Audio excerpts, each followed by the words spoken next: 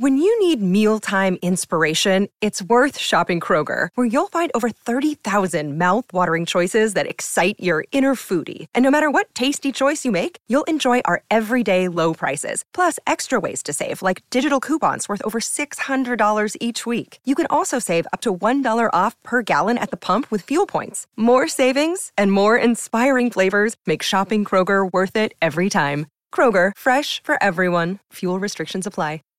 Save big on your Memorial Day barbecue, all in the Kroger app. Get half gallons of delicious Kroger milk for $1.29 each. Then get flavorful Tyson natural boneless chicken breasts for $2.49 a pound, all with your card and a digital coupon. Shop these deals at your local Kroger, less than 5 miles away. Or tap the screen now to download the Kroger app to save big today. Kroger, fresh for everyone. Prices and product availability subject to change. Restrictions apply. See site for details.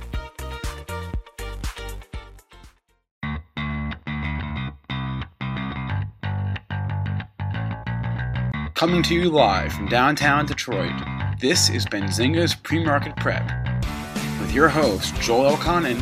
This is a volatile puppy here, isn't it? And Dennis Dick. I'm bidding a penny. I will buy the stock for a penny. With everything you need to start your trading day.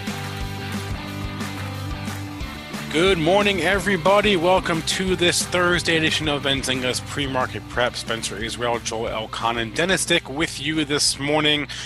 Just talking more of the same about yesterday. It's the same theme we've been discussing, which is this dichotomy. The stocks that are loved get more love. The stocks that are not loved get more hate. Aurora Cannabis up big this morning on news they are entering the U.S. market. We have earnings as well from Macy's, Best Buy, Take-Two. That was a big one after the close yesterday. L Brands, and two guests on the docket today. First up at 8:35, we'll be joined by Scott Shilady, a.k.a. the Cow Guy. And then at 9, we'll be joined by Dimitri Pargamonic. He is the co-founder of Market Chameleon. They are an options research platform. So two guests, 8:35 and 9 o'clock. Let's bring Joel Elconin in now. Joel, give us a quick update on this overnight session. I'm glad you had to pronounce that name and not me. Good morning, pre-market prep fans. Got a little red here in front of my screen. We're down 17.50 at 29.51 and a quarter. Opened up right near the high close of the move. I mean, you could call the double top for now. Wednesday's high, 76 and a quarter. Thursday's high, 75.75. Had a nice little sell-off. 29.50 is your pre-market low, and just traded 10 handles off that. So for once, a little red here to start your trading day. Crude busted through 33 yesterday. We were talking about that level. Up 52 cents at 34.02, about just off that high of 34.48. Gold, call it a trading range, folks. 1,700 to 1,760 area. That's down $14 at 17.38. Silver back under 18 by 28 cents at 17.75. Bitcoin futures can't clear 10,000, down $180 at 9,390. Triple D, you want to talk about it's really not good for stocks to make money, right? Oh, yeah. This is the market, and this is such an interesting market. I don't think we're ever going to see a market like this again that we have right now. You have two separate markets here. One market is like 1999, where you've got Shopify's and Zooms and companies, buying growth at all costs, valuations thrown out the window. And then you have this other market that's trading like it's 2008, and we're in a financial crisis, and some companies are going out of business. So it's such an interesting market to see one aspect where you've got companies, just flying high, valuations thrown out the window. And then the other market, valuations all of a sudden matter. And, we have bankruptcy concerns and you have stocks making new lows. It's such a, it's just such a divergence between, the value and the growth stocks. And it continues. And what we keep seeing, as this market is confused, obviously the traders are confused. We whipsaw around. The fade trade has been the play. I mean, Take-Two earnings last night. Full disclosure, I'm long Take-Two, TTWO. Makes a new all-time high, has the run up into the earnings. Blows the numbers away. The stock goes, give us the numbers, Spencer. Take-Two. They blew it away. Yep. Q4 GAAP EPS of $1.07 versus an 89-cent estimate. GAAP sales of 760 million versus 539 million in the same quarter last year. Net bookings. Let's see. Oh, actually, they gave some guidance too. They gave some guidance for the quarter and for the year. Net bookings, which is basically a metric that the video game industry uses. Net bookings for the year they guided at just about $3 billion, and their GAAP EPS and sales guidance for this current quarter was also good. They actually gave guidance really far. They gave guidance for next year too, which you don't see too much of. They gave a lot of guidance yesterday. Net bookings were up, sales were up. They basically said all you could say. It's so interesting, to see the stock rally, and it got up to, look at this after hours chart, it got up to Crazy. $159 and change after hours, almost $160. And this is what we've been trying to tell you. If you're buying these rips on the companies with good earnings, you are getting punished. It's been the same story again and again and again. Walmart, was strong into the quarter. It was, ran up a little bit into the quarter, ran up ahead of the numbers that night. Reports good numbers. Stock opens up. What's it do by the end of the day? Closes red. Lowe's, good numbers, strong quarter. Looking up pre-market, looking up and kissing up near the highs. What's it do? Sells off. It just run up too far. All the good news priced in. Take-Two, same story. You can look and, people are saying, well, the one game got delayed. They try to find a fundamental reason for it. But bottom line, it ran up significantly into the report. Everybody gets excited after hours on the blowout numbers. Whatever algo's buying is buying it up on the good numbers, and that proves to be wrong again. And then it starts to leak, and within an hour it goes red. So it's the same story. It's like Groundhog Day around here. And the opposite story is happening with the weak stocks in the earnings. It seems like, when they sell off the stocks that disappoint, they end up buying them back. So again, what I'm telling you is you get these, significant moves on these earnings. They seem to be more often than not fades. Yes, in some cases you get some follow through, and maybe it's selective perception on my part, but I feel like this entire earnings season, the fade trade has made money. Target yesterday, same thing, right? Opened up, sold off, right, for the entire session. Yeah, same thing. The numbers were fine at Target. I mean, yes, we talked about the revenues being light, but it was up. It's the same thing. It's like this market, and I joked last night, I'm like, this market doesn't like companies that make profits. It does, but it's also just a market that doesn't like extreme moves. Unless they're in these growth names, like the Shopifys and stuff, which is a completely different animal. So it's a very interesting market, and what you're talking, doesn't apply to each stock. You have to take each case separately, because it doesn't matter what Shopify does right now. It doesn't matter, if the market goes up, the stock goes up. If the market goes down, the stock goes up. It's got the opposite of the Wells Fargo problem, where the Wells Fargo was just going down every day no matter what the market was doing. Shopify just goes up every day. Valuations don't matter. It's got 1,000 on the mind. Traders think it's going to 1,000. I think it's going to 1,000. Does it make sense to be priced at 1,000? Hell no. But that's the market we're in. The storied stocks carry. And, and Take-Two had a story too, and it was moving up with the gaming. But again, this isn't like a super growth company like a Shopify or a Zoom. So it's priced differently. So unbelievable reversal on that stock, though. This is a really interesting chart here. And I saw it like right away. I could have just turned on my trade station, and I looked, and I'm like, holy mackerel, look at this consolidation. The bots got a hold of this thing, right? You had that spike up, and then you came down. You made a low at 138.11, and then someone just said, no more selling in this stock at all. And they just made a stand here. They did. Come on, Dennis, look at that 15-minute. Well, there's people that want to own this stock, Joel. I mean, this company's firing on all cylinders here right now. It's probably one of the best environments for Take-Two it's ever been. That's why I'm long it. So you see a pullback. There's money managers saying, I need to deploy capital. Here's a great company that's firing on all cylinders, and it's giving me a 7-point pullback on a great report. Yeah, so I'm not surprised that there's I looked at that, and I tried to find a daily low that coincided with the pre-market low. And what's very interesting here is you didn't even get to your 2-day low, 136.34. So someone stepped up there, and they stepped up in a big way. They weren't lifting offers. They were just, I don't know. I don't know how closely you were looking at it. Was there like an iceberg or something out there? Oh, it was trading crazy volume, Joel. Yeah. This I mean, was I'm talking for the incredible last, action. like even since after hours, and then what's the value? Yeah. Crazy volume. That thing was trading like AMD during the day, trading crazy volume. Very active. So I'm sure there was multiple. Also, weirdly enough, is they halted the stock, which you don't normally see, but they Take-Two always does. Take-Two always does? Yeah, they do. Some companies just do it that way.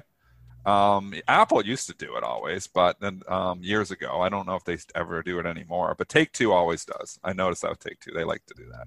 Some companies, it's up to them. They want the time to digest the numbers. Don't want the whipsaw action. Well, they get the whipsaw action anyways. The thing, they had time to digest. They're like, this is a blowout number. And they bought the hell out of it. And they bought the hell out of it in the first candle, and then it just started leaking and leaking and leaking.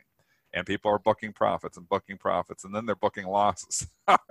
So I'm sticking with it. Sure. I think it's firing on all cylinders. I think it's a good company. It's in my long-term portfolio. I've had it in there for years. I've had Take-Two for a long time. All right. Well, maybe not years, but 20, probably close to a year. Take-Two. I own all these gaming stocks simply because let's just do the real quick technical and move on this one because got some other stocks to cover. Trying to fill the gap here, folks. 143.83. That's your first target on the upside. See if we can get there. Then the close is 146.84, and after that kind of drop, I'm sure people would like to see 149.28. That was your all-time high. Your all-time closing high from yesterday, 146.84. Just a quick look at Activision. They already had their earnings, correct, Triple D? Yeah, they all have. ATVI did, EA did. So you're going to see muted activity when the ones that have already reported. Activision better get out of here. Better get out of this area right now. Because it's a long consolidation, gap and kind of a stall right here. A little bit. Yeah, 67. I mean, you're still a ways from that. I'm not, I wouldn't run for the hills right here, but you better hold 67. That was the low on earnings day, man, right near, not even really a gap right there because that was real close, 66, 89, 67. So I really like the 67 number on the upside. And someone's trying to work out of a piece, at least over the last 2 days, at 74.5. So keep it right there, 444 and then 454. And then what's the other big gun in this one? EA? EA, the three big ones, yep. Yep, right back near all-time high, pulling back a little bit. But no, that's not an all-time high. The all-time high was that's holding in there pretty good. Use yesterday's high, 121.76 is resistance. Jump over to, and we have had a lot of stocks report here this morning. Let's go to Best Buy because this stock reported okay numbers, but it's getting hit. Yeah, okay. Basically not as bad as the analysts expected. That's the takeaway. The numbers weren't great, but the expectations were worse. So earnings per share, 67 cents on an adjusted basis versus a 61 versus a 60-cent estimate, right, thank you. Revenue, $8.56 billion. Same-store sales down 5.3%. Same-store sales were estimated to fall 10%. So I guess, better than expected, like I said. And the revenue, same-store. Net income fell, but it was expected to fall more. So just not as bad as the analysts thought it would be. It's been a huge comeback for Best Buy. I mean, again, same story. Companies just, people are booking profits here on the decent reports. $50. This thing was $48 back in the middle of March. Here we are 2 months later, and the stock is up almost 100%. When it got up to $87.69, up 85%. So it's pulling back here this morning. I think you have support down in the mid-70s. So if this was to get significantly ugly, I think you do have support. You might even see it coming before then. We broke out from 80. It'd say, 80 is maybe a reference point here. If we can get back above 80, it starts to get interesting again. I'd go along with that. This thing get back up over 80, it starts to get interesting again. From a fundamental standpoint, though, it's tough. I mean, the stores were closed for a long time. We know the next quarter is going to be a disaster. They're going to come back, but we're in a recession, and there's a lot of people who don't have as much money. Are they buying, are they buying computer products? What are they buying? Are they buying electronics? I don't know. I think there's less people probably buying electronics, and people like this shopping online. They like, hey, this is pretty easy for me to buy Amazon. None of that is good for Best Buy. in the long run. But we've been talking about, Amazon eating Best Buy's lunch, and they figured out a way around it. So the only problem is people are staying home more now. So I tend to not like this stock. Better hold on at 78.50 here. This is kind of a sleepy chart. You came down hard off the number. 78.50 held up for a couple brackets here, but below 70, this kind of feels like it has some more work to do on the downside. I'd use 78.50 as that area of support. 4-day low may come into play in this one, 75.85. But as long as you hold that 78.50, it looks okay. It's trying to get away from there, but like not bolting out of there, like to take two. Your 4-day close, 78.61. If you bolt and you get rally in this one, you want to look for a gap fill. Get your offers out there about 80.70, 80.75. That represents the low from yesterday. Let's talk the Chinese stocks because we had a headline break during the day yesterday, and it got ugly for all the Chinese stocks. Give us the headlines from yesterday. There's more talk on this morning. Somebody was just on CNBC talking about it as well. What's up? Or actually, there's a headline from like 10 minutes ago. So the headline from 10 minutes ago is that Baidu is considering leaving the NASDAQ, delisting from the NASDAQ in order to boost on their own. And the reason they would do that is because of the headline yesterday, which is the Senate passed a new bill basically targeting China, meant for all foreign companies, but targeting China specifically. And it said that in order for a company to list on a U.S. exchange, they have to prove that they're not being run by the state government, and also they must the U.S. must be able to audit 3 continuous years of financial statements. And if they can't comply with either of those regulations, then they're going to get kicked off the exchange. They don't want another Luckin Coffee. Right, exactly. We don't want another Luckin Coffee. Alibaba, people are asking me multiple times about Alibaba. I'm still long it. It's one of the only Chinese companies that I own. I do own a couple ETFs that have some emerging markets, but direct ownership, it's one of the only ones I own. I think it's best in breed over there. That being said, it's a scary headline. I'm not surprised it's down here again this morning, down $3.63. Josh Brown was making a good point on CNBC last night, and he was saying that he believes Alibaba and a lot of the big ones are already audited over here. So maybe they already are complying with some of this stuff. I don't know that stuff. I haven't looked into it. But, I would think there's going to be I don't think there's a scenario where we're going to see Alibaba get delisted, but you never know. And look at some of these smaller names, these smaller stocks. Yeah, like there's more concern there for sure. Yeah, like this YY is getting the beats. Yep. HUYA also down this morning. I think it had earnings, didn't it? YY had earnings, I believe. Both of them did. HUYA and okay. Y. I think HUYA did too. Okay. I feel like it did. I may be wrong. IQ, basically, what was it? China stock's getting rocked a little bit here this morning. Yeah, it was all those hot stocks from like the summer of 2017. It's interesting timing on this too. Don't they have better things to do right now than we're worried about a Luckin Coffee, but let's be worried about a lot. There's bigger worries out here right now than, worrying about, delisting every Chinese stock just because they might potentially be another Luckin Coffee. So I'm not a fan of this move, not the timing of it anyways. I don't want to see another Luckin Coffee either, but I also don't believe that every Chinese company is crooked. So, which is kind of what they're implying to a certain extent. So they want to make sure they're not crooked. Just noise. I think the dips get bought in some of these, like an Alibaba, if it gets ugly and gets down to like $200. If they're talking about delisting, like Baidu's going to do it on their own, I wouldn't want to own that. Because I don't want to have to go bother trying to, trade my stock over in China or trying to get out of it over there. I feel like they would just go OTC. You could just buy them OTC. Well, you go OTC too, but it becomes a pain in the butt. Let's talk OTC for a second here. I had some equity in this stock, and I don't even remember what it was. It's like a legacy position from years and years ago in my long-term portfolio. And for whatever reason, the company restructured, and I got a bond out of it. And I was trying to sell this bond on this small cap company. And it's like, I can't believe how inefficient the bond market is.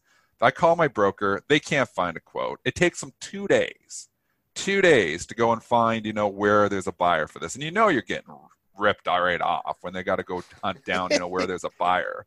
This is how inefficient the bond market is. So when you start going OTC, even on stocks, it can get a mess. It can be a mess too. Not maybe on something like Baidu if it goes OTC because there'll still be some volume, but it's when you start going off exchange, it becomes very interesting to try to get out of stocks. And that's always a concern. When you get a delisting, I never like to own a stock that's delisted because I've been through the process before. And it's not that fun to have your broker hunt it down. And it's all like not transparent. So you don't even know. Like the guy, okay, so I ended up getting out of this bond at $88 or whatever. And I don't know where the price is. I mean, I know it'll last because the thing trades like by appointment only. So maybe the thing's worth like 93 and they're taking me for 5 points. There's no way to know any of that. The transparency in the bond market, it's unbelievable the equities have come this far and there's no transparency in the bond market. And I know there's companies out there that have been working on this issue, but that's just my little rant here against OTC and the bond market in itself. I know Baidu isn't a bond, but it just made me think of it. So here we are. Baidu's down a couple bucks here. They're talking about delisting. I don't know what to say. I think you got support below at $100. That's where it broke this thing's been a dog. It's been a real dog. Yeah. So I mean, this bad day yesterday, followed through today. I mean, they popped to 120. Probably made a lot of people happy. 2-day high 120.85. So. I don't know. It's a dog. If you want to try and buy it on a pullback not here, best of breed. Yeah. Yep. I agree with Kramer. He's always had Baba as best of breed over there out of all the Chinese stocks. I'm the same way. I mean, Alibaba it's trying to make a new all-time high. I mean, look where we are. You're not that far away from it. The all-time high is at 231. We got up to 220 before this headline hit it yesterday. I think if I'm buying any Chinese stock on the dip, it would be Alibaba, but I already own it. So I'm probably not going to buy more, but it's a tough gig when you're buying these small Chinese companies.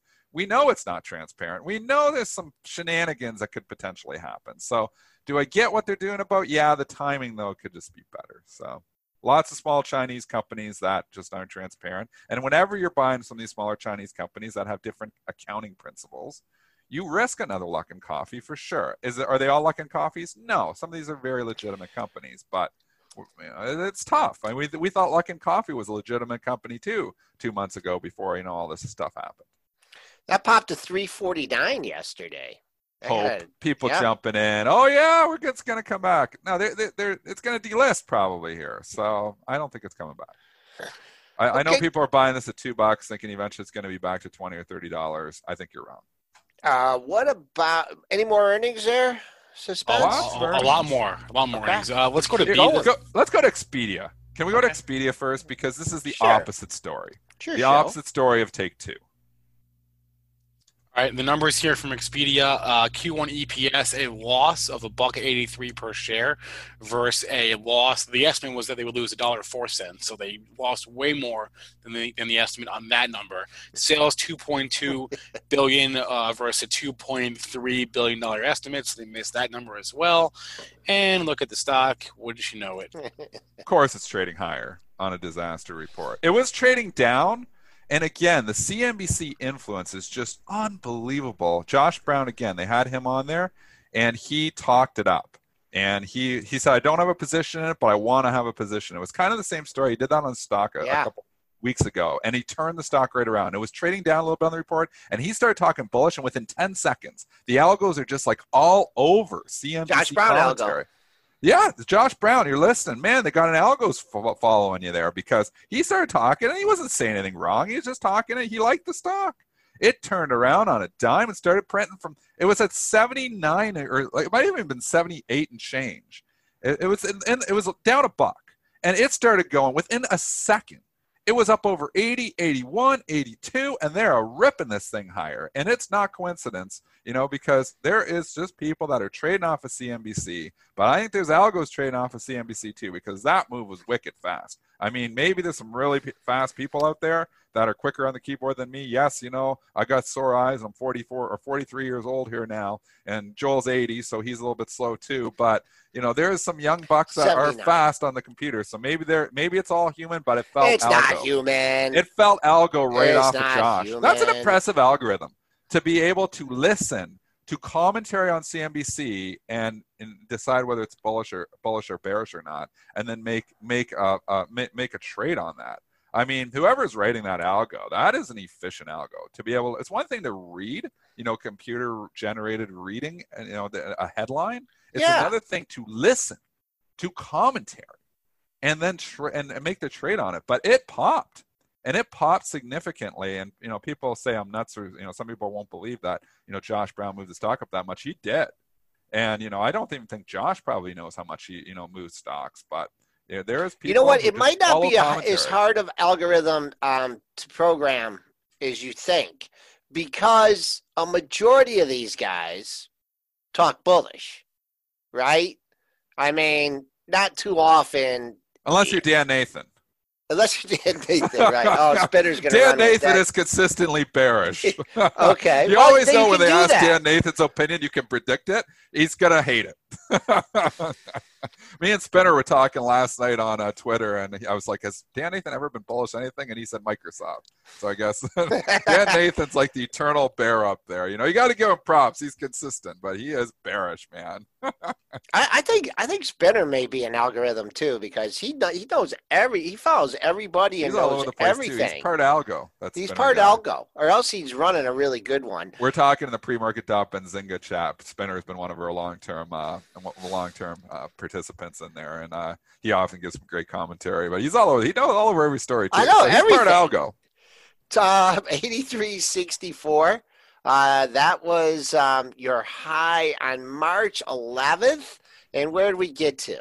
We got to 83.67. Oh, no, that was part of But is it not ridiculous? Let's just stop for a second and ignore the technicals, and then we can finish with the technicals. Is it not absolutely ridiculous that a company reports that crappy of numbers, gross bookings down 39% year over year, miss massively on the bottom line, and we know that quarter was supposed to be the okay one. It had, we're talking 2.5 months of okay normal activity. It was the last 2 weeks that were going to be garbage of it. So the next quarter coming in is going to be bad. So, and nobody wants to give any guidance on that. We know it's going to be a disaster. But you look and you say, hey, Uber sales were down 90%, but they buy the hell out of that stock. So this stock's on sales only down 37% or whatever for the quarter. It's like, sounds pretty good. So I guess, that's what it is. It's just they're pricing in so much. They priced in a lot of bad news. But I look at where Expedia is now. I look at where it was, and I think it's not discounted enough. But I've been wrong for a while. Like, I thought Uber and Lyft would get sold. They haven't. They still like these growth companies, so-called growth companies that aren't growing anymore. But they've got the Momo name to them, and they were growing before this COVID hit. And investors are speculating that we're going to get past the virus and they're going to grow again. And maybe they're right, but I cannot bring myself to invest in any of these companies. Who's the guy that we had on that tracked the audio on conference calls?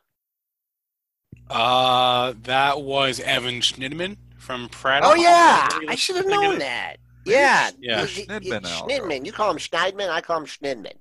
I'm sure one of those is correct. Yes. Oh, yeah. But I think you say potato, I say potato. Okay, let's keep an eye on. You hit 83.67 after hours. It's probably right when Josh was talking, right, Dennis?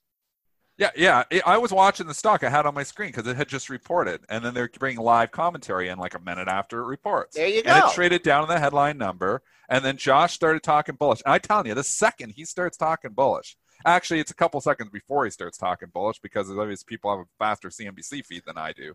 He started seeing it rip. So impressive. Keep an eye on that. I'd like, it hit that during the JB ran 83.67, and that's also a daily high, 83.64 on March 11th. We had them on a while ago, but I don't think CNBC lets them come on anymore. We've had Josh on a few times, but they get these exclusives on us, and then we can't get them back on. So they battle us. When we were smaller, they didn't care as much. Now that we broke 1,000 concurrent listeners, now they care all of a sudden. I mean, they only have like 7,000. I don't know what the concurrent listeners on CNBC, but it's not as high as you think. I'll tell you that much. And I have a more than 1,000. Theory. I have a conspiracy theory. The people that give us dislikes every day, I think that they're the producers of the show that gives us the dislikes. The producers of our show, Spencer Israel? No. It's me, guys. Spencer, stop disliking our show. It's me. Just because I talk over you doesn't mean you have to dislike the show. Can we move on to BJ's here? Maybe it's Joel. I talk over Joel all the time. Dennis, you're real polarized. A lot of people like you, and then a lot of people don't like you. I know. Everybody's got an opinion on me for sure. Yeah. There's a love-hate out there for me. That's okay. Yeah, it depends. Sometimes they throw the Canadian stuff. Joel has a love-hate for me too. Move on. Earnings. All right, I want to do BJ's here. This one's interesting. So the numbers from BJ's yesterday. This morning. Q1 adjusted EPS 69 cents versus a 34-cent estimate. Sales of 3.79 versus 3.3 billion dollars. So a very nice sales and, more importantly, an earnings beat for BJ's. Haven't seen too many earnings beats this earnings season, and that's it. That's what I got for you. It's good numbers. Stock trading up on it. What did it do on the report on the print here, Joel? I haven't been looking at this one at all. It went down a little bit. It went down on those numbers originally. Not what the hell selling it on those numbers? No, maybe not. I'm looking. They had a big old bar and right on the print, and it really $29. So it really didn't go that far. This one was just the breakout guys getting involved, and they were looking at 29.50, right? 29.53, yesterday's high, 29.40, the 2-day high. Boom, we're lifting. We're getting this thing over 29.50. We're going 30 bid, 30 and a quarter bid, putting stock out at a half, you know, pretty much. No, not even a half, probably half, 3/4. Put a bigger chunk out at 31, and then it turned at 31.17. So missed the breakout on that one. Pre-market high 31.17.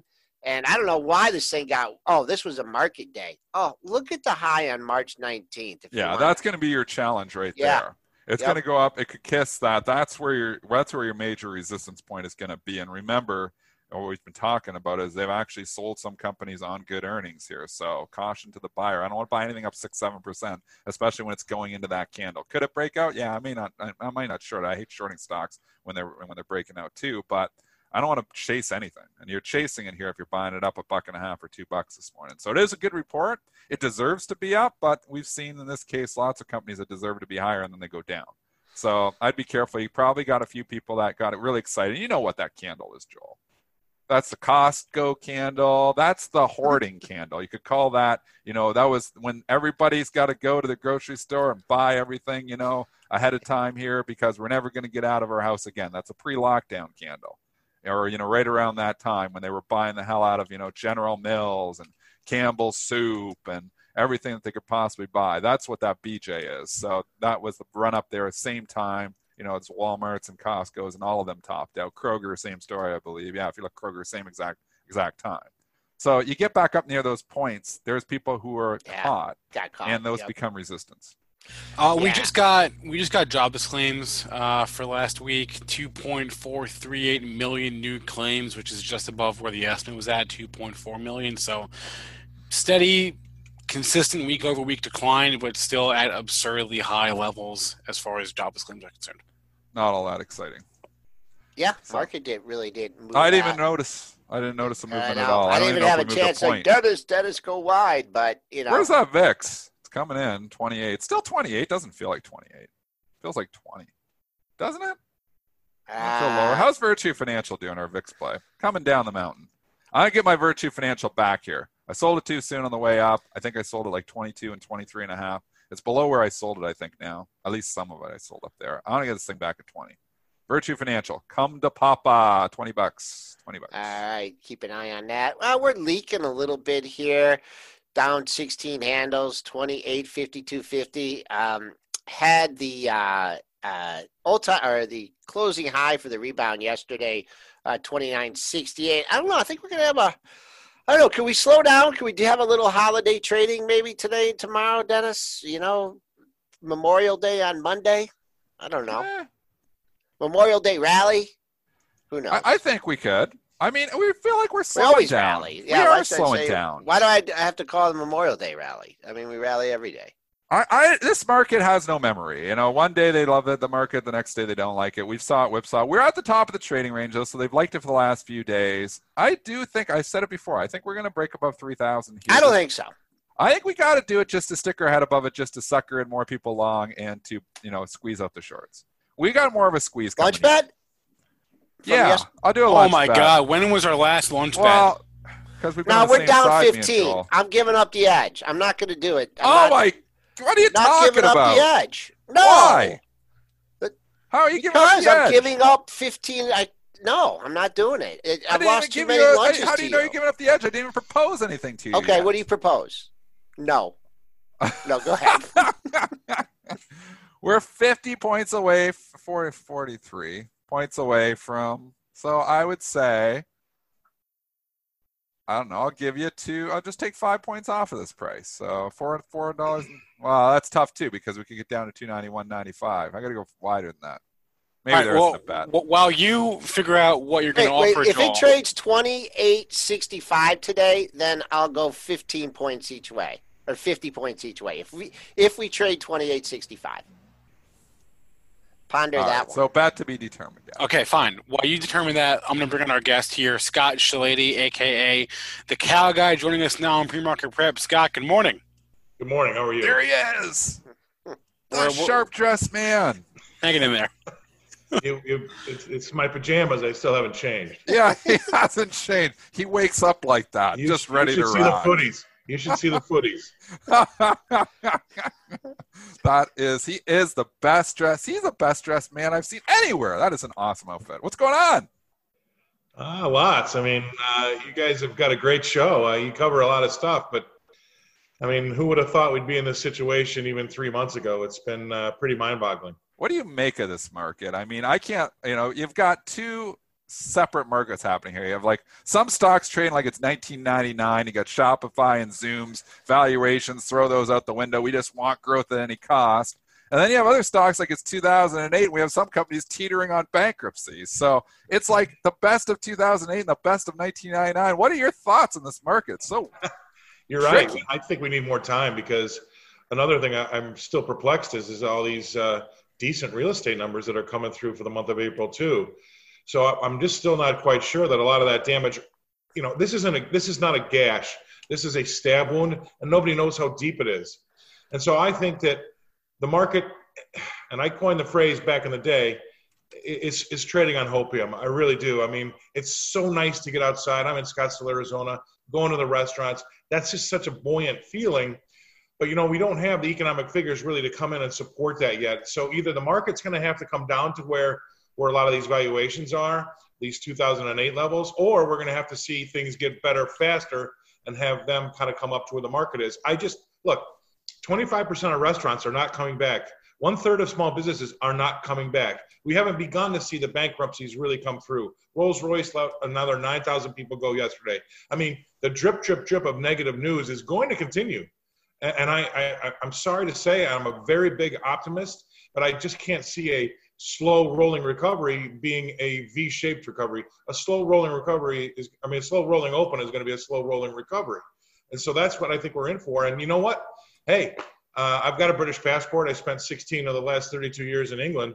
Yesterday, or I think the day before, one of the last two, you saw Britain, float their first negatively priced bond. That could be something coming this way too. So we've got a lot on our plate, and I'm just going to try to stay a little bit calm and not get too excited too early because there still is a lot of negativity out there. So as we sort of head out of earnings season here, Scott, and I guess there's not going to be as much in the way of fundamental data for a while here. How does that sort of factor into things? Well, I mean, it's like we're in a dark closet and we want people to turn the lights on, and what they're doing is feeding us food and water under the door, and we can't see where it is. I mean, That's how we are. We're searching around for a lot of these folks, or these companies aren't going to give us any guidance, and they're not going to talk about what's going forward because they don't know. But I can't, 40% of the job losses are for people under $40,000 a year. I mean, I have all the stats, and it's just not good. And to get over those things, it's going to take time. And, when you want to talk about another stimulus, I said this the other day, and people don't realize it. I mean, we're talking trillions of dollars. And if your listeners out there know what a trillion is, and we all think we do, if you have 1 million seconds, that equals 11.5 days back to back, 1 million seconds back to back.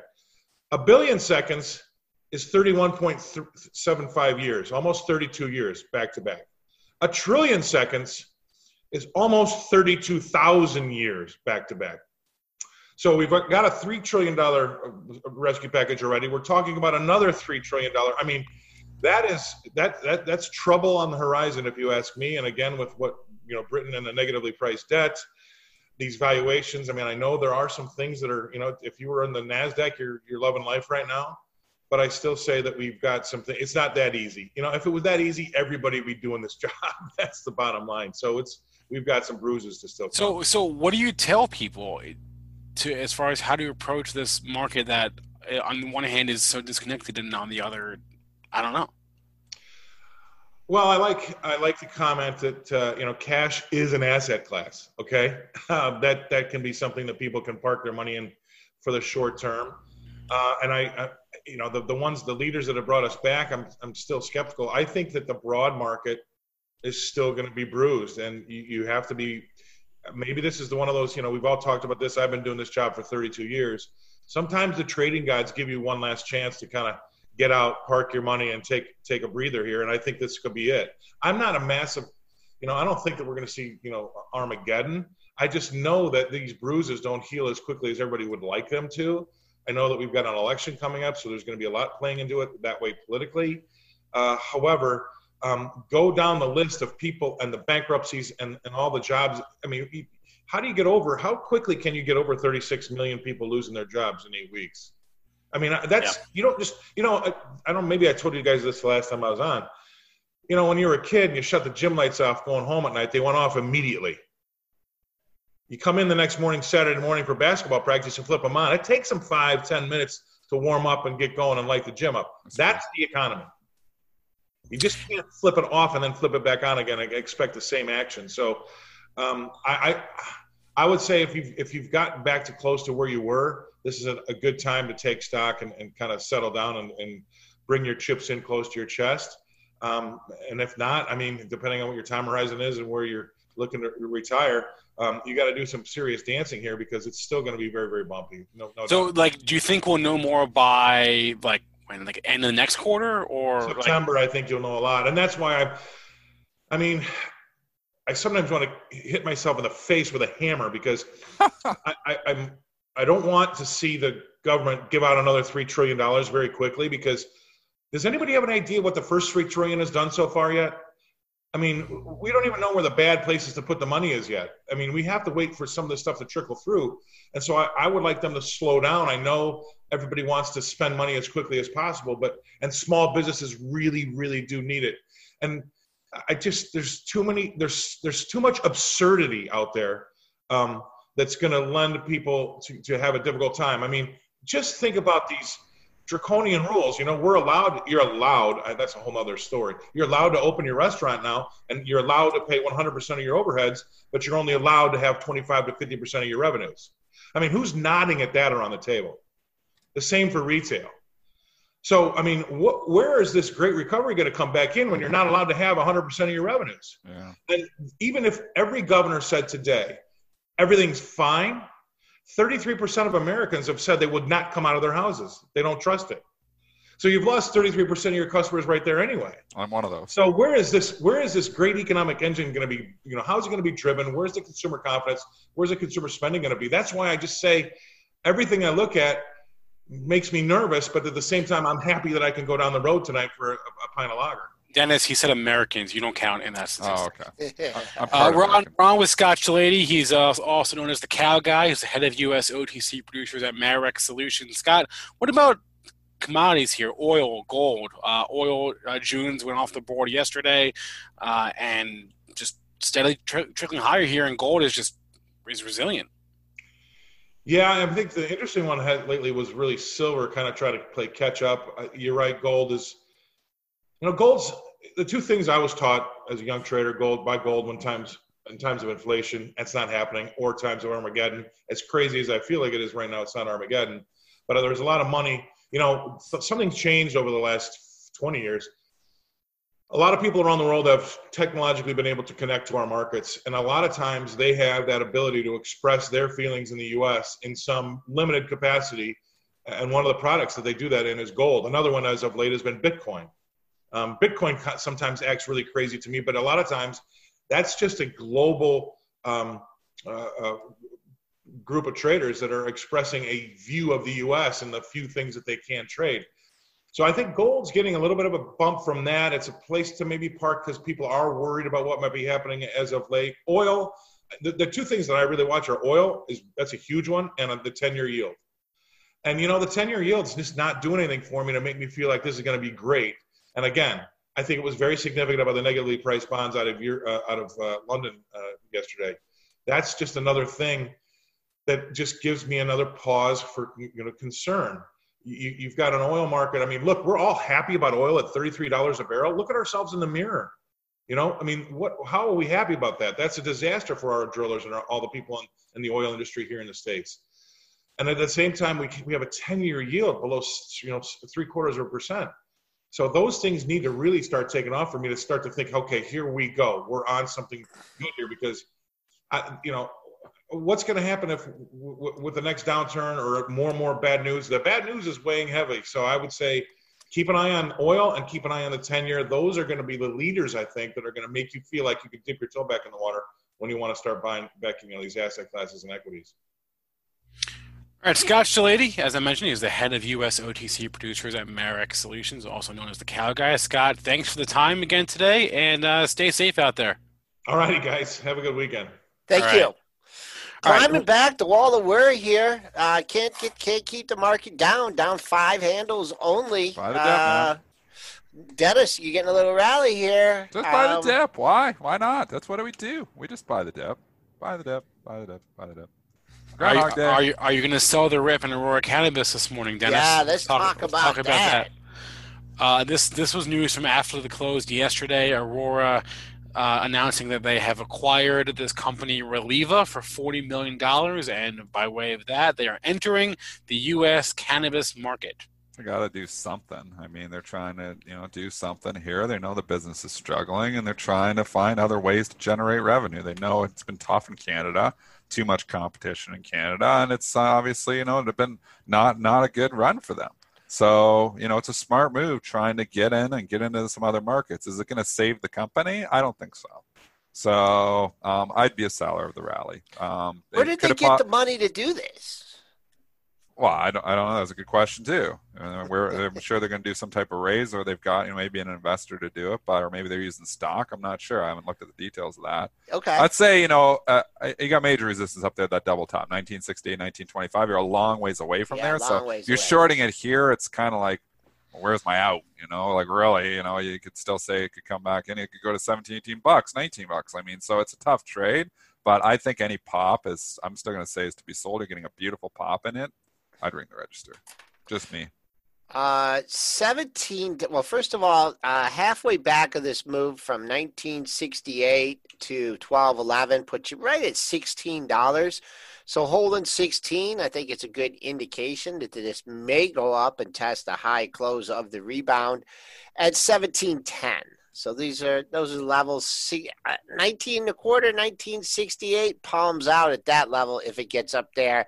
Where are we at? How high? We've already backed off. Oh, look at that. I said 17.10. I didn't even look at the pre-market high, and they got real excited in this one. They took it to 17.85. So you're $1.60 off that high. I don't know. I think you find some sellers ahead. I don't think you see that 17. I don't think so either. I think it's a nice headline. Yes, they're expanding into the markets. I just think, I listen to Gordon Johnson. He does his analysis. He knows his stuff. And he's said this is a zero. That's what I love about Gordon. He doesn't sugarcoat anything. He thinks it's a zero. He said that a long time ago. So if you're listening to Gordon, you would have sold a lot higher than this. I mean, when did Gordon Johnson come on with that zero price target on this thing? Let's give Gordon Johnson some props. I can't remember. Can we look back in the pro? Can we see that? Yeah. Give me when a second. When he downgraded to sell and said that's it. Find it. Here. Yeah. It's going to be hard because of the reverse split, right? Well, either way, we can still look at it in the chart. You're right. So we can look at it. Yep. Way higher. Have to track. Yeah. I'll have to track them down. After that, when Spencer's I'm trying to find it too. Yeah. We'll let you guys dig. He's been spot on this. It's downgrade. I can't find it here either. Because he's an independent now too, right? Exactly. That's what's making it tricky. Yeah, because he used to be. Where was he? Gordon Haskett before? Who was he with before he went independent? No, No, he was began with an A. I can easily say it was probably, in 2019 that he did that. So I think it was probably in the middle of 2019. Axiom. Right. Yeah, it was with Axiom, yeah. Okay, so it was late last year, but when did he first make the call? I think he's hated that stock forever. I think he first made the call. I don't know. Sorry, I don't have a date. Okay. Anyways, it's 2019, and I think it's in the middle of 2019 when the stock was $80. It's $16. So even if it was at $40, we can safely say he's been right. So until he comes out and says, "No, they've turned it around, and I'm changing it from a 0 to a price target of 50," that's when I'm going to get. So he knows more about this company than I do. He does his homework. I know Gordon Johnson does a lot of homework, and I know he knows the fundamental cases here. And if he says it's a 0, I don't want to touch it. Tough question for you, Dennis, here. Can you explain why anyone would buy negative yielding bonds? No. Next. They're that scared that, they're that scared for the capital markets that they think their money's, got to be safe over here. I mean, I guess it's a case for Bitcoin, right? If we start taking, negative, rates, maybe that's a case for, storing gold, storing silver, storing Bitcoin alternative. If we're going rates and you want to, you're too scared to hold the market, so you're obviously just too scared to hold any other assets, and that's why I'd buy a negative rate bond. But they make no sense to me. Next. The answer is no. I can't explain it. How about I would never buy a negative rate bond myself. Never. How about limited brands? One of the dogs that this is one that Lisa. You still got this? Yeah. Sure. Anyways, this is Lisa pick, right? Yep. We're throwing Lisa under the bus here. It's stopped going down. I want to say something good. $10 is huge support. Could you get a little squeeze, and could you get some life in this thing? You could. Do I think it's turning the corner and going to go back to 25 or 30? No. So I could see it as a trade, but you're kind of in the middle of nowhere and better places for my money. Yeah. I mean, until we get over $13, there's nothing doing on the upside here. Your last 3-day highs, 1290, 1311, 1287.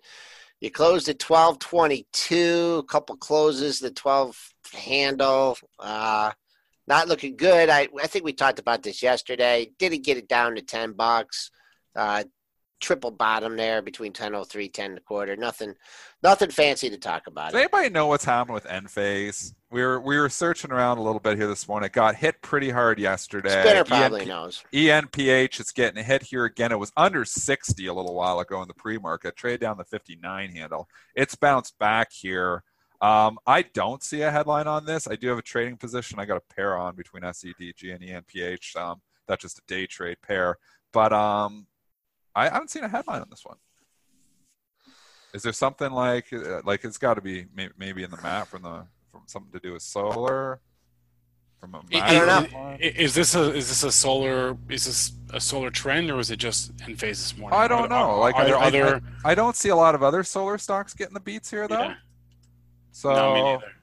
So yeah, I just see Enphase really getting picked on here, and I'm just curious because it was breaking out yesterday. The stock actually made a new all-time high, and then it sold off pretty hard from those highs, and it's continued. Maybe it's just scared profit-taking from the highs yesterday, but it's so interesting. You see a stock make a new all-time high, and then peel off $10. You're talking about a stock peeling off like 15% from the all-time high it made 2 days ago. So, interesting. ENPH, I haven't seen a headline. All right, S&Ps did climb into the 2960 handle. We're only down 8.25 now. Where do we get to on that little pop up here? We did get to 2964. So I'll still go with that, Dennis. If we get to 2965, he wants to make the bet. He's like he can't help himself. If it gets to listen, got to make a bet. If it gets to 2965 at any time today, you get 30-15, and then I get 29. If then scenarios I'm not into. I'm into straight up bets. I think we're going to 3,000. That's all you want. Okay. Yeah, I think we're going to 3,000. I think we're kissing 3,000. I don't know where we go after that, but I think we're going to stick our head above 3,000. sucker in a few more longs, squeeze the hell out of the shorts a bit more. I don't know if we eventually, I think eventually, like I wouldn't be sitting with as much cash in my long-term portfolio if I was comfortable in investing. But as a trade, I think we're going over 3,000. No Why trade. not? Nothing. No trade. No trade. Pulling my hands down. Pulling my Boeing get get out. a lift here this morning. BA is getting a lift. It did get some love from RBC. I think they were saying most of the bad news they thought was in the stock, although I still think planes, passengers not flying as much, and I think overall demand. I mean, this is like a broken record. I mean, overall demand. I mean, for new planes. I mean, right? I mean, there's going to be some consolidation in the industry. They're going to have extra planes. I don't know. From a fundamental standpoint, it looks like trouble. But I'll tell you, the airline stocks are coming back. Yep. Delta's bouncing back. They're all up a little bit here again this morning. They're bouncing a bit. AAL looks like it's ready to break out over 10. That AAL chart looks interesting, Joel. Looks sleepy. Looks like it could get a little bit of a short here. Yep. So you know what? I could see Boeing getting to 150 again. I could see it doing it. Maybe today get some love from an analyst there from RBC. I didn't read the note, but I just saw the headline fly by, and I thought it was to the nature of that they think all the bad news is priced in. I'm not sure about that, like I said. But you know what? It stopped going down. It's consolidated for a few days. Why not squeeze them a bit? I mean, we're buying everything. Why not buy Boeing too? So I could see Boeing go to 150. I don't mind it as a trade here. I'd stop myself out at the 3-day low. It's 125. Holy mackerel. You got to give yourself some room. But, I mean, that would be my stop-out point. So you got to give yourself $11. That sucks. I'd rather buy pullbacks. I had it this morning. I sold it, or I had it overnight because I kind of like the setup overnight. And I like the RBC note too, but I've already sold it, so. Speaking of planes, totally off subject here. I told Dennis about it yesterday, but my daughter went up in a helicopter yesterday for Bloomberg, and they hovered over the dam in the area in Midland, Michigan. I don't know if the pictures are out yet, but she called me when she was on the way to the airport. Actually, they are on there. I just pulled it up. Can we show it, or Bloomberg will probably yell at us? Oh yeah, they would. No, if you go like Emily L. Khan and Bloomberg, Midland, Michigan, and so she goes, Dad, I'm gonna tell you how I'm gonna take the pictures, and the only thing I'm thinking is that like she's gonna be hanging out of the helicopter, right, and taking the pictures. And I said, "Oh, sure, go ahead, Tom." And she goes, "Oh, there's just going to be no doors on the helicopter." It's like, I'm like, "Oh, that's good." I'm like, "Just keep your seatbelt on, okay?"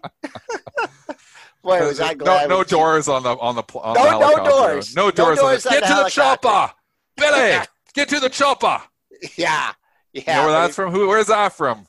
Billy. I know where that's from. Don't say it. It's from an Arnold movie. Well, because it's the Arnold voice. Right. But which one? Which one? RoboCop. No, he wasn't in RoboCop. No. RoboCop. That's from Commando. He kills a bunch of people. Again. It was a movie that he killed a bunch of people. No, Predator. I'm sorry. Predator. I'm sorry. He killed a bunch of people in the movie. That's Predator. I was confused. Yeah. There's a good chance if it's an Arnold movie, he killed a bunch of people. So. Hey, we're holding support here at 1,000 viewers right now. We did have that breakout day I believe we got to 1,060. I did not move my offer from 1,000. I did. I moved it up like 1,010, 1,020. I covered that though. I cover it when the show starts because a lot of people can't get out of bed for some reason and be here when the show starts on time. So I did. So it's those people on the West Coast. Yeah. They got it. A little tougher gig. Yep. But, okay, we got another minute or two here. If there's what else should we check out, Spencer? Someone had mentioned the IWM here. I really don't follow it that closely. One perspective, I'd say, it's been a little bit slower to rebound, so it hasn't taken back half of the move. Well, it's got all the garbage in it. Yeah. I mean, think about the IWN Russell 2000. It's got all these companies that are teetering on bankruptcy too. So it's got, it's not going to do as well, as the indexes that, don't have these companies that are really struggling here. So NASDAQ, obviously a lot of NASDAQ companies have done very, very well. So it's got there's some good companies in there as well, but it's got a lot of companies that are really struggling right now. I'm actually very surprised at the comeback that we've had in the IWM. It's come back a long way. Small caps are starting to show life here.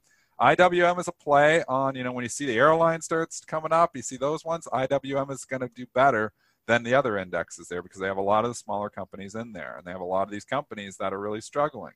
So I don't know what to say. I own some of these indexes, obviously, a long-term portfolio there. I wish I just owned all NASDAQ, to be honest. Yeah, that's I still think the trade is still just long NASDAQ and short everything else. I know that trade's really crowded, though, is the problem. I'd like to see it unwind a bit so I could put it back on. But the biggest position of my long-term portfolio is the Qs, and it's just grown.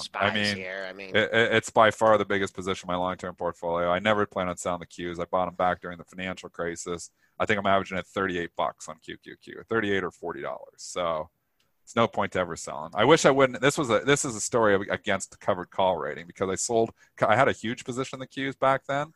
I sold upside covered calls on some, and I got called away on some of it. I never rebought it.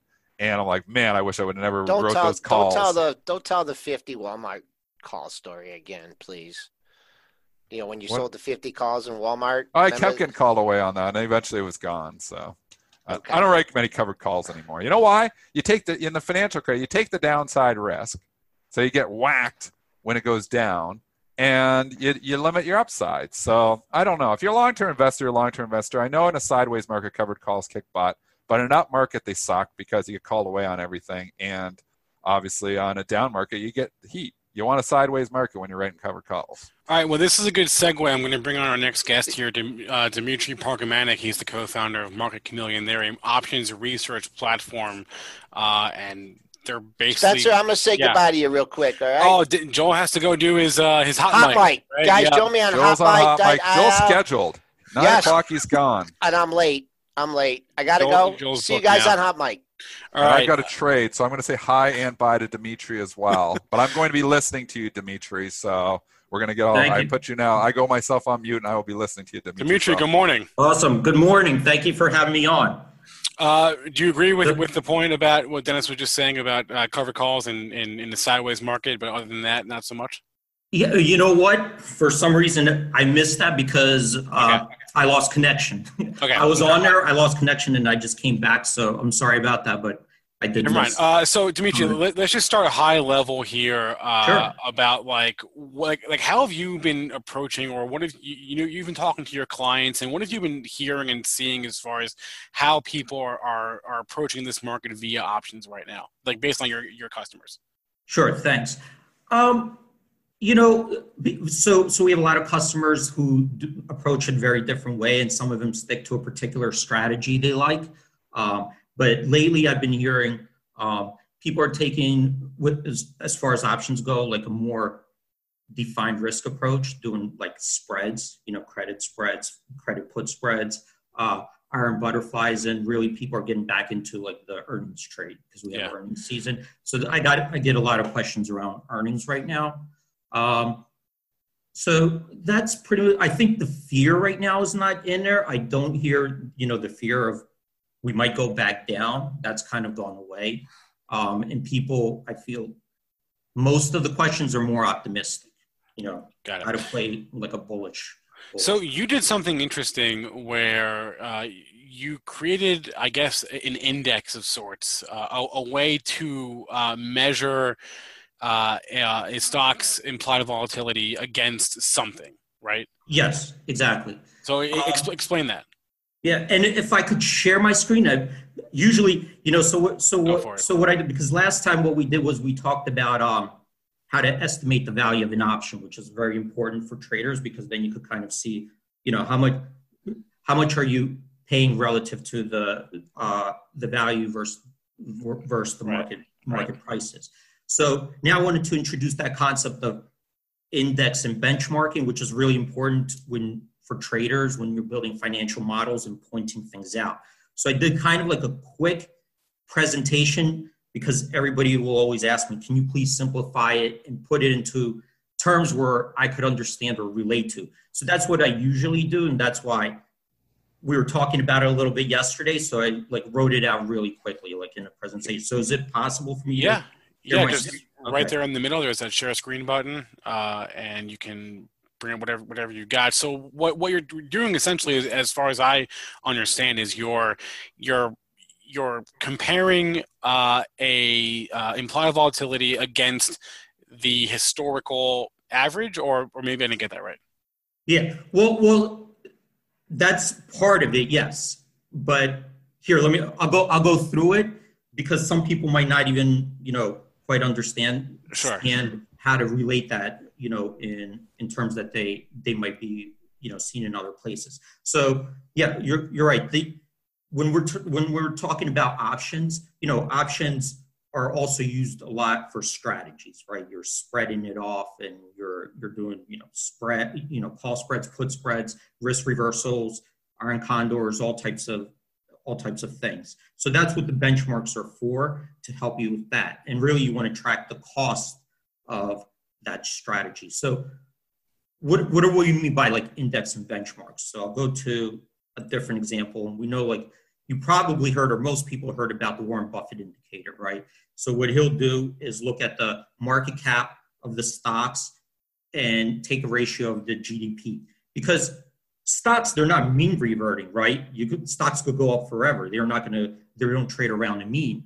So you have to create kind of a benchmark to see, are they overvalued, undervalued, relative to something, right? So he'll look at the market cap of the stocks versus the GDP, how much is our economy producing? And if that ratio gets very wide, then that's indicating to him that in general, the stocks are very richly valued. If it goes low, it's kind of indicating to him in general that the stocks might be undervalued. And that's what he's doing, because this just kind of gives him a general indication, right? Not on a specific stock, but stocks in general. So I'll give you another example that people might understand, is like in real estate. And what if I created two benchmarks, right? And I'll take a local area like Philadelphia, where I'm from, and let's just say I'm comparing single family homes, the median price, versus rental properties, right? And let's just say today, the median price for single family homes is $125,000. And the rental properties are around $100,000. Well, that's telling me there's like a 25% premium.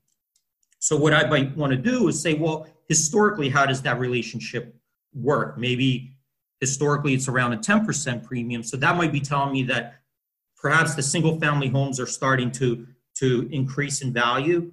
And in my view, I think that these two could be related, because if the single family homes are going up, then the rental properties might be lagging, but eventually those rents in the same neighborhood and those properties, the demand will pick up and it'll revert back to the mean. So that could just give me an indication, or if I'm interested in rental properties, how are they comparing to, the median price of other properties, that I think that there's a relationship. So does that kind of make sense?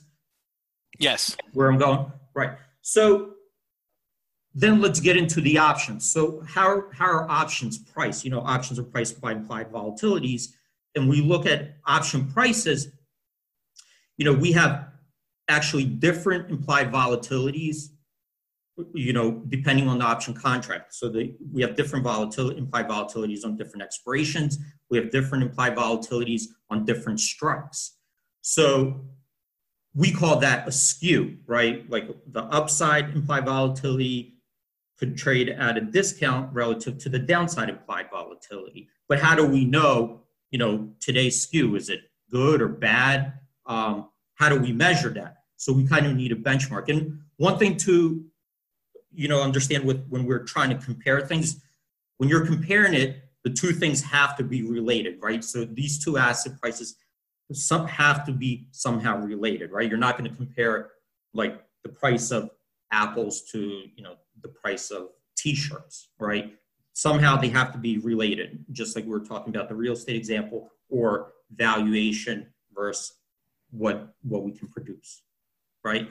So here's an example of what is a skew will come, and then we're going to go look at some examples. Like, so for example, let's say a stock is $100, and I'm looking at the 105 call, 5% above, right? And has implied volatility of 45, and let's say the price of that option is $3. Now I'm going to go down 5%, and see what the put is. And let's say the put implied volatility is 55, right? So this relative to the call, it's more richly priced, and the price of that put is $4. So I could see if I sell that put and buy that call, I'll net receive a credit of $1, right?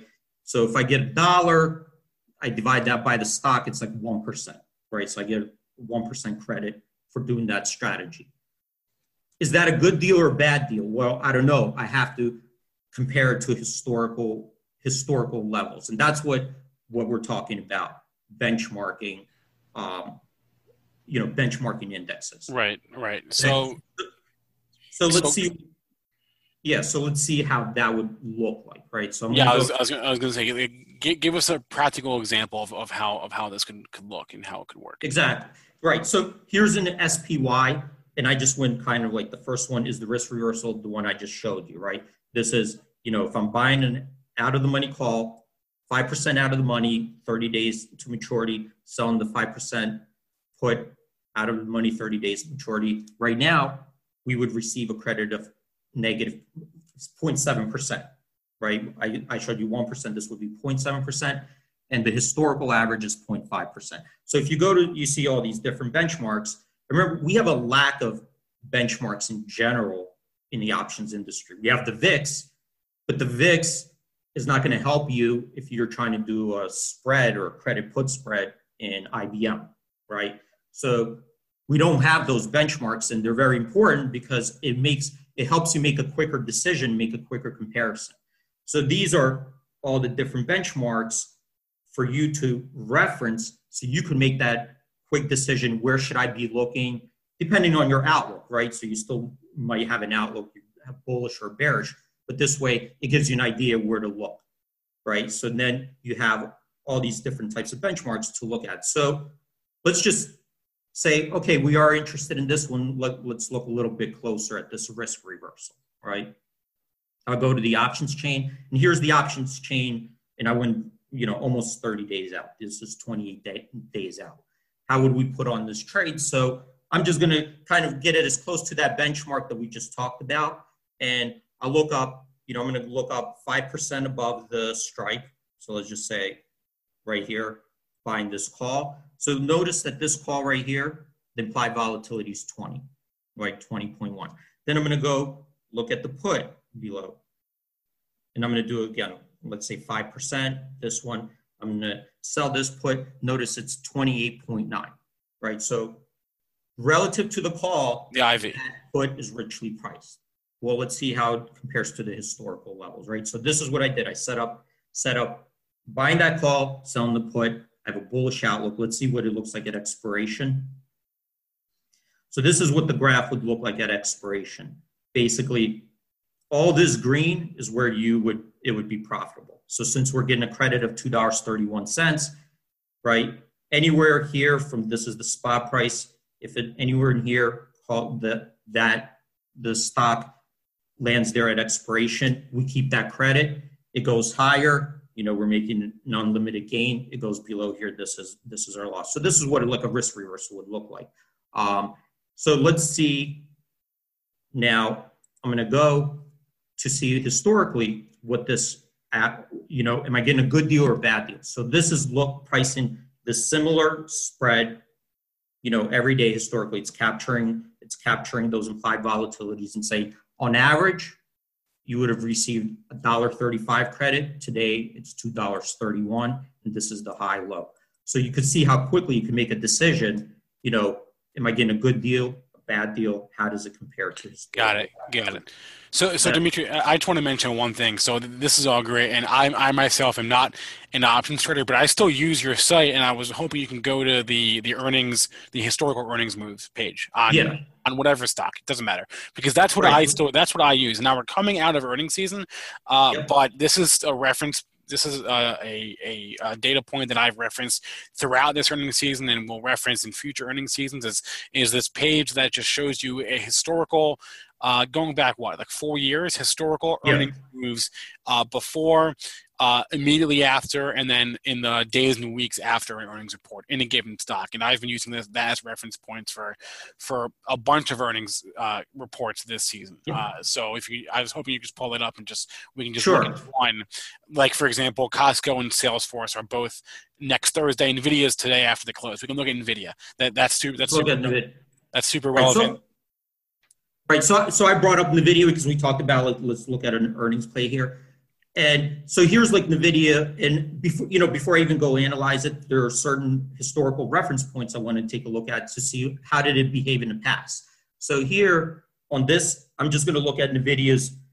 This is a little bit different than the screen you're talking about, but I'll get to that screen that you're talking about as well. But in this is a really quick comparison. How did the options and the stock price do? So here, all I'm doing is taking a look at a graphical representation what you were talking about. This is what the implied volatilities were expecting. This is what the stock actually did. So here it's telling me that 75% of the time historically, the implied volatilities overestimated the move.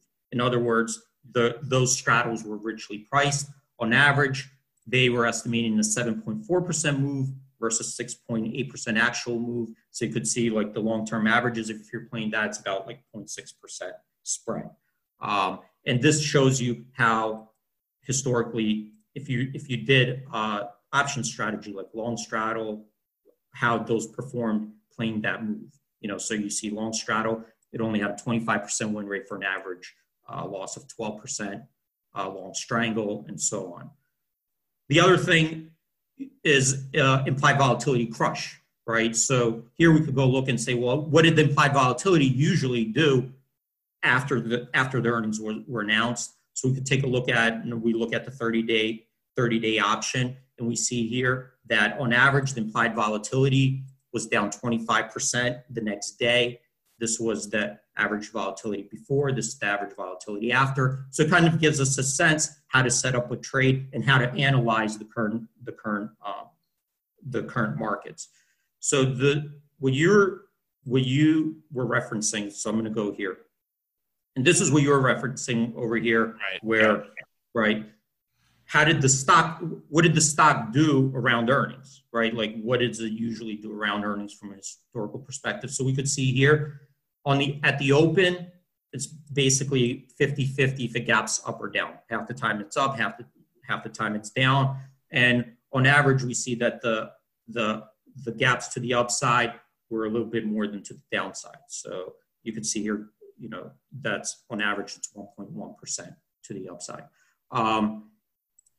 Also here, after and I'm just looking at the video here, I'm not seeing anything unusual. So after the opening, usually it's 50-50 if it goes up as well.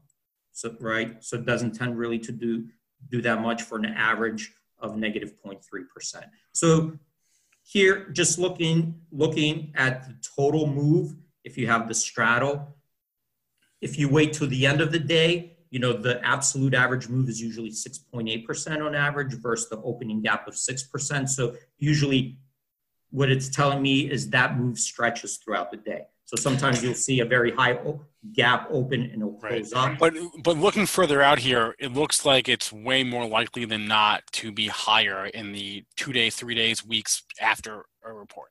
Right. So that's what this data is saying, that after the report, usually you see more buying pressure than selling pressure. After the report comes out, people have a time to digest it and analyze it. So we see like coming out 1 day, 2 day, 3 day, 1 week, 2 week. These are all positive average returns. So we see here, 2 days out, 67% of the time we see positive results for an average of 1.5%. Super valuable, even if you're not trading options, just to know how the stock trades in and around an earnings report. Dimitri, before I'll let you go here, I just want to kind of ask you just about your own trading in the past few months and just sort of how you've approached this market. It's been a once in a lifetime type of situation that we're in right now. So how have you approached these past couple months? Right. So at least for me, because, and I probably think and trade a lot differently than most people do. But, and I've seen these money panics before and what kind of happens afterwards. So once I see the money, these types of money panics, I don't try to stock pick or pick any individual stocks. I stick to the SPY.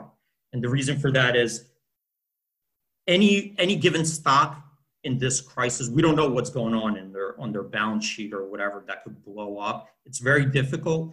So any given stock could fail and the government might not bail them out or whatever. But when you go to the SPY, I go to the SPY is not going to go to zero, and that's something that will get bailed out, right? Eventually, they're going to try to hold that market up. So I just stick to the SPY. And one of the reasons also I do that is that SPY kind of has this balancing factor in it. So when one sector is doing bad, it's kind of a stimulative to another sector in the SPY. So for example, oil prices are down, energy is doing bad, but low oil prices is stimulative to a different sector in the SPY, which brings that up. Also, companies that are bad, that are weak in the S&P 500 will get swallowed up by companies that have good balance sheets. So that's an opportunity for them. So for me, I just go to the indexes. And you're just playing SPY, or are there other indices that you play? The first thing I go to is the SPY. The other thing that I do is when interest rates go really low, like to zero, and I think that they're going to stay there a lot, I'm going to go look for income producing ETFs, if that makes sense, especially when I know like that's where the Fed is probably going to be stimulative the most. So anything, so I think of it in terms of like this. I do lots of different trades. One of them is a carry trade. And a carry trade is where if I could borrow money at a lower rate and lend it out at a higher rate, make that spread, I would do it, right? So when I look at income producing ETFs, such as like maybe like a well-diversified preferred ETF, like a very well-diversified. Like PFF, for example. Like a PFF, exactly. If it drops heavily and I understand the reason for the drop, right? I'll go to it because that's a very leveraged bet. And when you see it in money panic, people are forced to sell it. It's not as liquid as other stocks. I would look at that opportunity and start nibbling there. So those are the types of things, like I'll do the care. And I'm talking about in a money panic situation. Which we've, I guess, arguably come out of right now. So, all right, Dimitri, just any final advice for anyone looking to trade options through this market right now? Volatility has come down a bit, and not to say it will stay here, but just final pieces, tidbits, nuggets of advice. So yeah, look, right now we're in a very unusual time, right? We've never had like where the world economies have just closed down their economies, not just in America, it's all over the world.